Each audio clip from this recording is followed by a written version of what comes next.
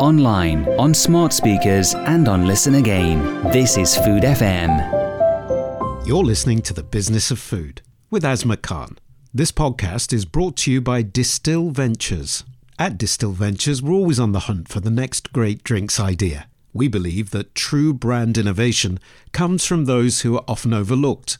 And with our Pre-Accelerator, we aim to find those founders. With our Pre-Accelerator, we're searching for founders from underrepresented communities who need the funding and support to kickstart their vision. To apply to Distill Ventures Pre-Accelerator or to begin your journey in creating a new drinks idea, head to www.distillventures.com now. I doubt myself every day. It's something that I have. I question myself. Sometimes I'm not that kind to myself, and I can't talk for the rest of the industry. But what I've noticed is that I started as I was working in the bar, but also it was a really male-driven industry. I started taking more the masculine side of myself, and being more aggressive or a bit more taking more space, and sometimes that felt very foreign to me, because I'm not like that. I'm a soft person. I try to be a kind person. Well, I'm really, really excited to introduce our guest on my show. It's really, very rare that you see a female entrepreneur who seems to be everywhere, doing everything. And, very, very cutting edge, almost ahead of her times. So with great excitement, I want to say hello to Ara. Hi, Asma. Very happy to be here. Thank you. Thank you very much. So the thing is that, I know this is very cliche, but, I hear this all the time, about women who are at the very top of their game in the hospitality business, because there's so few of, female chefs around. You're a rarity because, you're doing very interesting stuff in the drinks world. But before that is the second part of our conversation, I want to first talk about who you are and your journey. And of course, as you are, here, I would let you start off by saying, because, I've read your story, very, very fascinating, also very brave, because, you went to different places, different cultures, and you excelled over there. So let's start off by, where did you study? Where were you born? And then let's talk about Amsterdam and your time there. Yeah, of course. Well, it is quite an odd story. And it all started, I'm a Mexican born and raised. And when I born in Mexico City, when I was around 18, I came to Amsterdam. And it was a weekend trip, as I did a year before an exchange program in Belgium. And then before going back to Mexico, I thought, well, why not? I'm next to Amsterdam. I'll go and visit it. When I came to Amsterdam, I set foot outside Central Station, and I fell in love with the city. The canals, the skies are so blue. Of course, sometimes they're really rainy and gray. But everyone is so open in Amsterdam, and also quite direct, which was very difficult to get used to it at the beginning. But now I'm very used to that. And I actually just that weekend called my parents, and I told them, I'm not coming back, and I'm going to enroll at a university here in Amsterdam, and I got a job in a bar.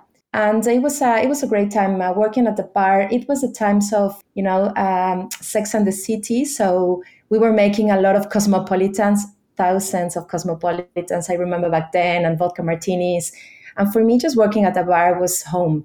Making drinks, engaging to guests, but also the bar community is quite... It became my family. So I studied finance because my father is an economist, and I thought I wanted to follow his steps. I did a master's in finance. And then when I graduated, I realized I was not ready to go to a day job. And I started another master's, again in finance. But actually what I wanted to do is just continue working at a bar. So I worked in several bars in Amsterdam. And then, finally the day came when I got my graduation, and I couldn't just stay forever in school, and I wasn't sure what to do. And I knew I didn't want to go and work at a bank. So I called, I was working for a spirits company called Lucas Bols, which is quite a global drinks company, really focused on cocktails. And I asked for a job, and luckily I got the job there, and I worked there for 11 years, from bartender to, brand manager and global brand manager. But I guess I've learned many things, but I think one of the biggest learning of my life is at some point I had to organize, we were organizing this, was quite small cocktail competition just to get more bartenders to start working with the product. And the brief was easy. Create a cocktail and make a video. And this is just the beginning of YouTube, right? And I know Facebook was also really at the beginning. Make a video of you making the cocktail and send it to us. And the thing exploded in a really positive sense as bartenders around the world, I think there were something like 80 countries, sending their videos. But it was not just a video of the cocktails, which is what we thought was going to happen. They started working with production agencies and even famous bands in their country made a video and made a song for the video. And it just, the whole thing was really beautiful. And I guess one of the biggest learnings was that whenever you give a platform to talent, you don't have to do anything else. Talent will thrive and will grow their network and will get together. And then, after 11 really nice years there, I was doing consulting. I opened a couple of businesses in Amsterdam. But then I decided to, I'm always the Mexican woman in Amsterdam. And I really wanted to understand, am I Mexican? What am I? So I decided to go back to Mexico City and reconnect with my roots. And then, of course, my parents are there. And when I was there, I just, realized how magic the city, Mexico City is, and all the, when you go to the markets, all the gastronomy, the ingredients that are there, and there's also so much talent behind the bars.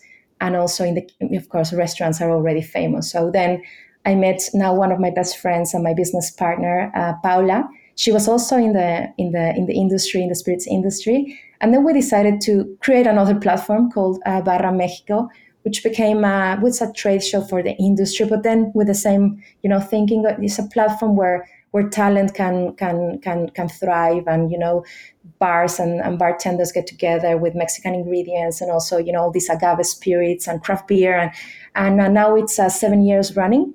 The company is just the bar show is mainly female led, and all the agencies we work with are led by women, and also we do our best to give a podium also in the seminar rooms for female bartenders and experts. And while I was working at Barra Mexico, I realized that the waste, how wasteful our industry can be. It's just a lot of plastic or glass production, and there's a really high impact in our environment. And then I realized that I wanted to know more on how to make our industry a bit more sustainable. So after, I think, 4 years, I decided to go back to school again. And I came back to Amsterdam to do a master's in sustainability and really to get a better understanding of the supply chain of the drinks industry. And then in this kind of sabbatical year, I got a phone call from Distill Ventures, and then they offered me a job. And it was, it was so exciting. As I always saw Distill Ventures as the Silicon Valley of the industry, and it's a very entrepreneurial and startup minded, and the great experts are there, but also accessing this big network of experts of Diageo. I tried to summarize my life in 5 minutes, and now I've been working at Distill Ventures already for 3 years, and we just started a new project that I'll talk you a little bit more about in some minutes. Well, just listening to you, I feel breathless because you make it sound so effortless, and that everything is connected, but when you think of, actually just looking, if you were to visualize the map and see how you were moving between places, very, very distant places, and, you went back to your roots. And this is really interesting. But, what completely fascinates me is this whole idea that, female driven, that you've said this more than once in this short description of your story, where you talk about, that if I give people a platform, talent will always come out. And this is so interesting because, there are not many people who do this.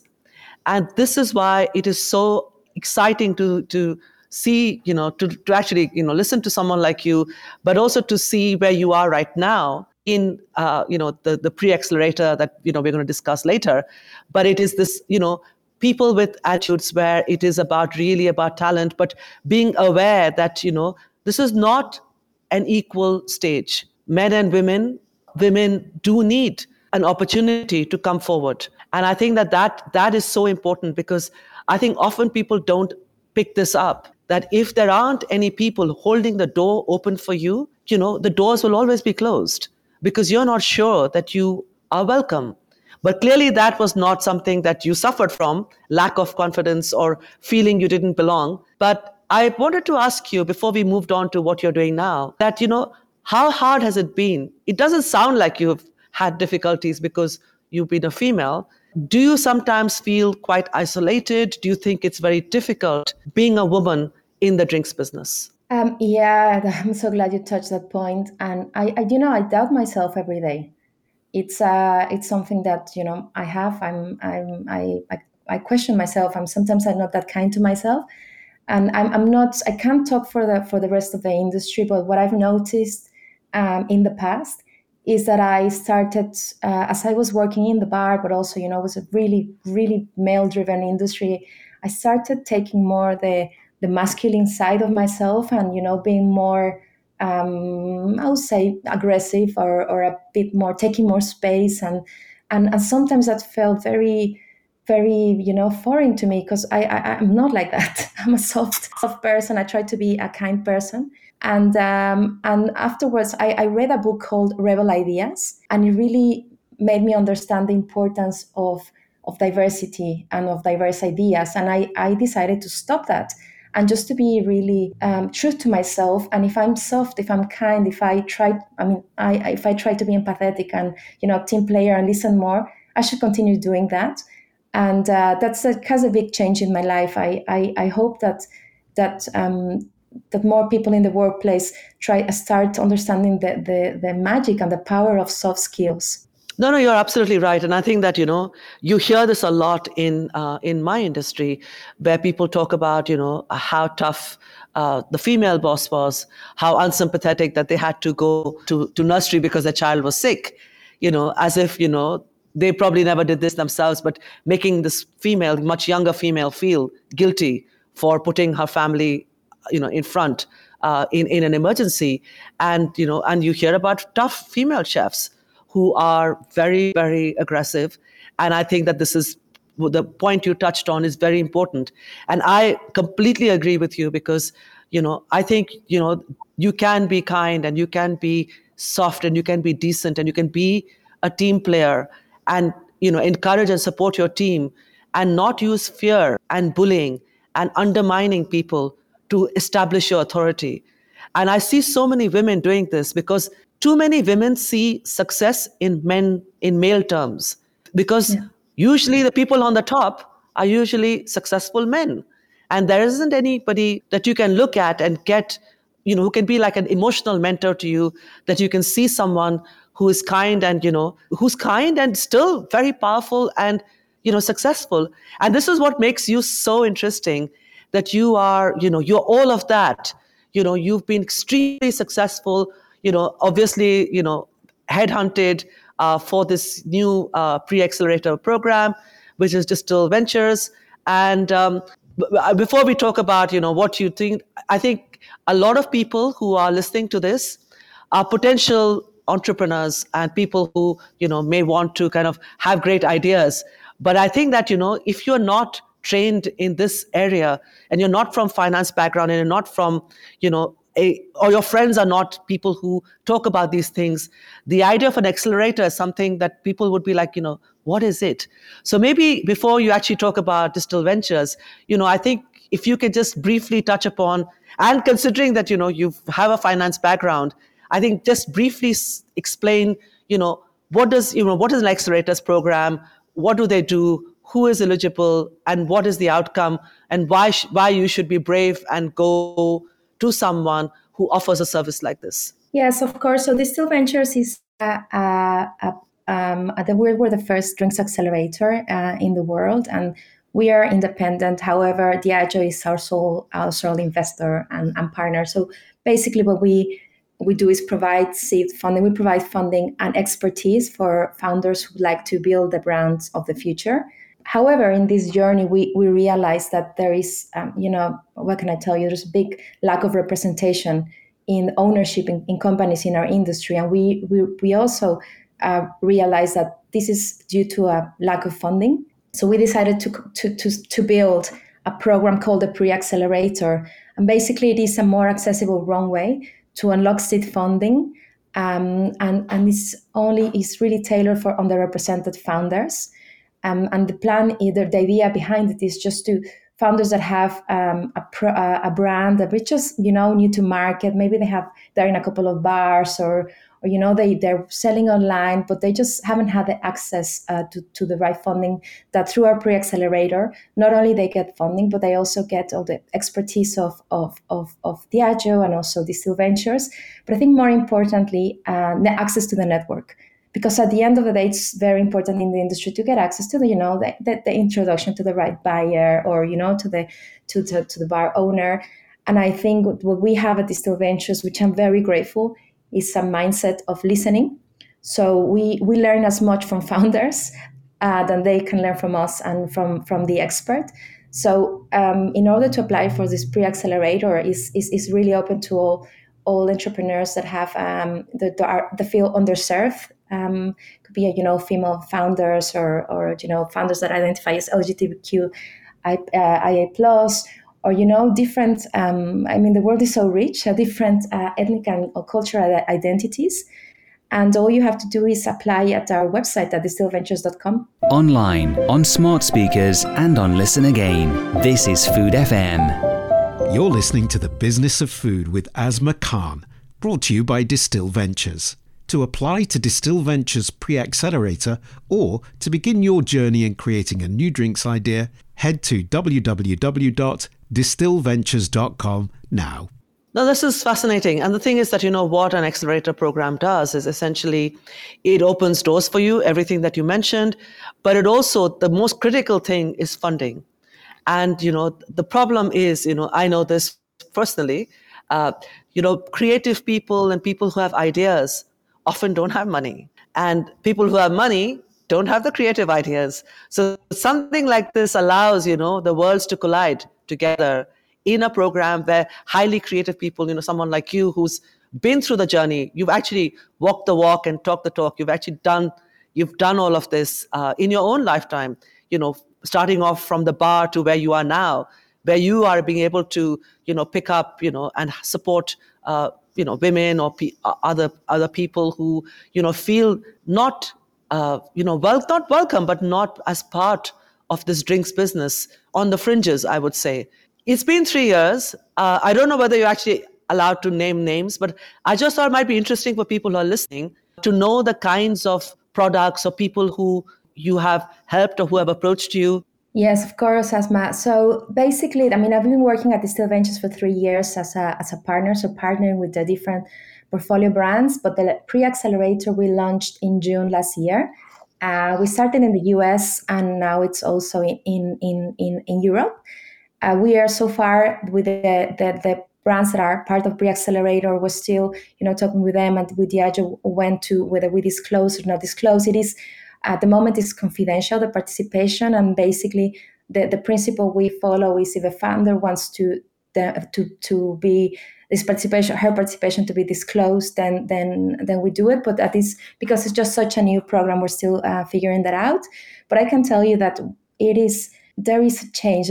We see that change happening, and we have seen several brands that have approached us, but in general, several brands that have launched in the past 2 years by a launch of brands led by underrepresented founders that are bringing something very new and very different to the industry. And I have one example that inspires me very much. It's Chromanti rum. And that's a rum led by Kashane, who is a mindfulness expert, but he's also an anthropology. And what he does, he builds his brand through stories of the Caribbean community, and it's, these hidden stories of the elders, and they just getting all the inspiration that, what these botanicals ingredients in his recipe mean to the community, to the different communities in the Caribbean, and also looking back to many years ago, and that's a very different way of building a brand.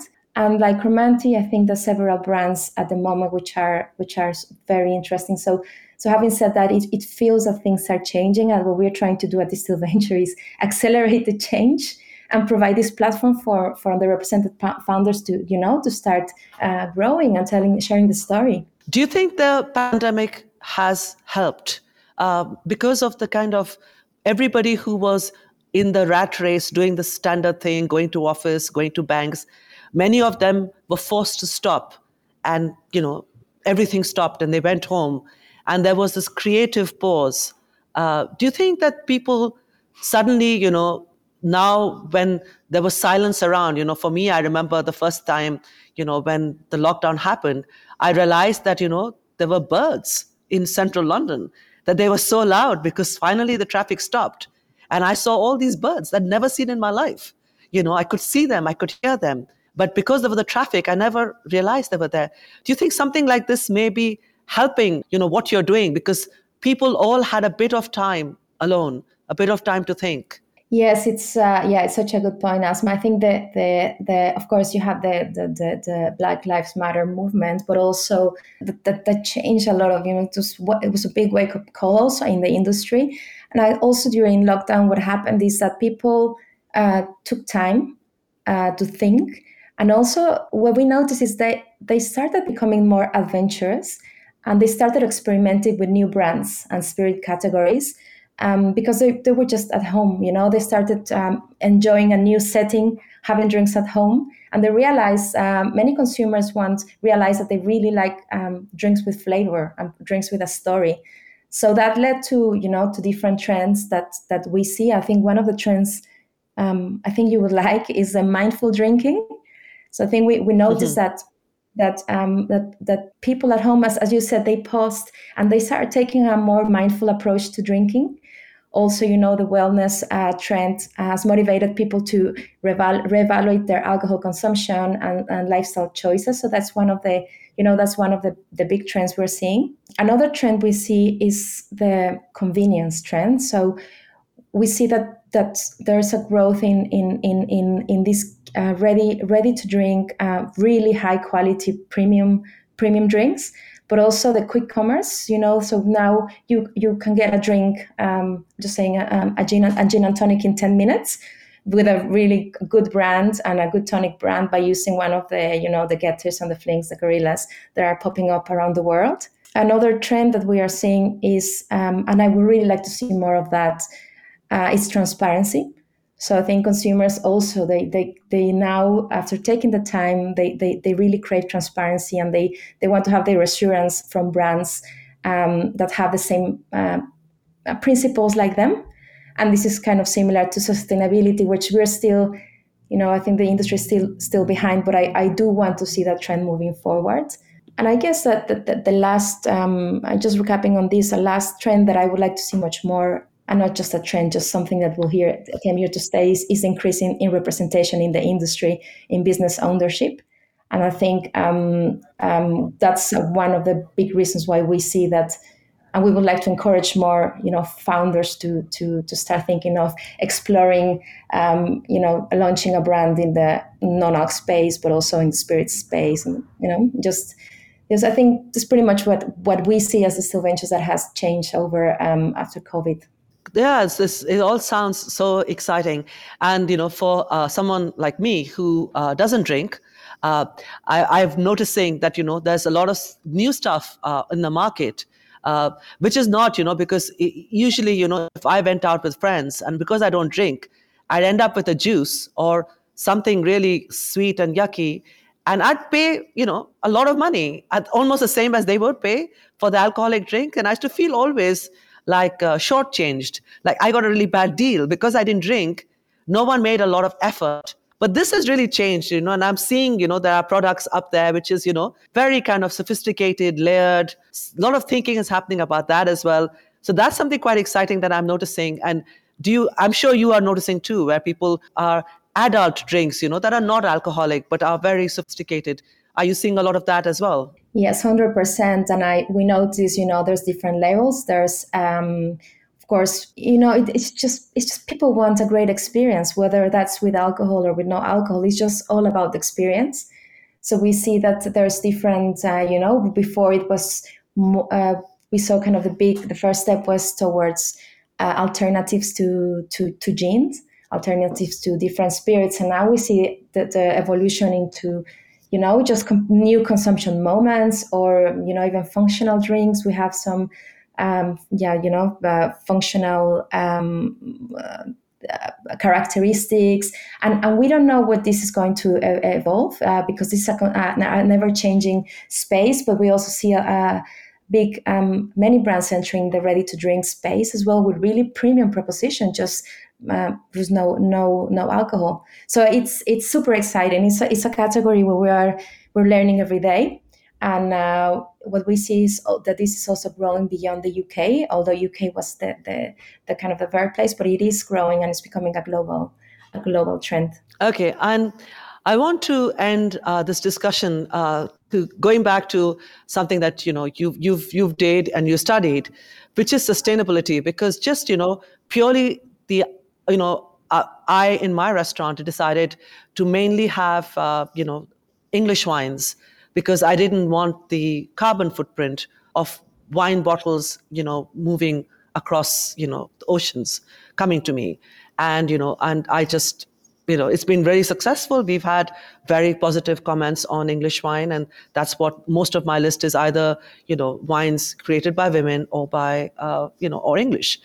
But this work that you're with sustainability, with waste management, I know that it's very hard, because of the transportation of alcohol, which is always historically been bottles, moving across the oceans, because often the places where this alcohol has been made is a distance from where it is being sold. So I mean, this is just the logistics of travel and moving things around. But just if you could tell me, I'm sure there are lots of things that you are thinking of, but where do you think, just name me like 2 things that you think we could also all change in our drinking habits, and how we could support companies that are more sustainable. How do we recognize what is it that we need to look for when we want to support companies and brands that are being more sustainable? Yeah, that's a great question, and of course there will be 1,000 answers to that. But I think an easy step to thinking about packaging. Glass is also quite high energy intensive, and also there's not that much recycling as we think there is in glass to make this beautiful bottle. And at the same time, the ingredients that sand use for glass can be taken from places where it shouldn't be taken at, in terms on the rivers, and it's also hurting biodiversity. So I think thinking about lighter glass, but also maybe other materials that are recyclable, more towards a circularity. And the second point to think about, and we don't think about it often, is the raw materials of spirits, and it's mainly thinking about biodiversity. There's several ingredients that are much more environment friendly than others. So try to, when we choose a spirit of choice, ask if this is are they using monocropping? Are they using really heavy fertilizers, or is it a raw material that is, like maybe like apples, or raw materials that are not have high impact to the environment? Or many brands are now using waste materials from, for example, the beer industry, from the sake industry. So I think there's 2 things that we don't focus on much, is the packaging beyond glass and raw materials. That's great. Yes, because I mean, in the food and drinks for the restaurants, we try to get juice from funky fruits, so fruits that are surplus. Trying to kind of encourage and support suppliers who are using where the fruit and vegetables would have gone into the landfill, trying to get things from there. So yeah, these are 2 very interesting points. I have really enjoyed speaking to you. Anybody who has listened to this amazing lady will Google what she has done, what the accelerator program is. Go tell your friends, tell them to listen to this program, but also spread the word, because, she's someone who is actually looking for that, to give a platform to people who are diverse, who feel they don't fit in. Here is someone who's got your back and she's on your side, and she's in a very powerful position, and she's got money. So you cannot beat this. So it's been great fun talking to you. I wish you great success. And I feel, as a female founder, very proud to read your story, and extremely happy to have talked to you. You can probably pick this up in my voice. it's just, you feel less alone when you hear about people like you. You know that there are women who are changing the world, and you definitely are. Thank you very much, Ara. Thank you, Asma. The feeling is mutual, 100%. Thank you. Thank you. To find out more about Food FM and our content, go to foodfmradio.com.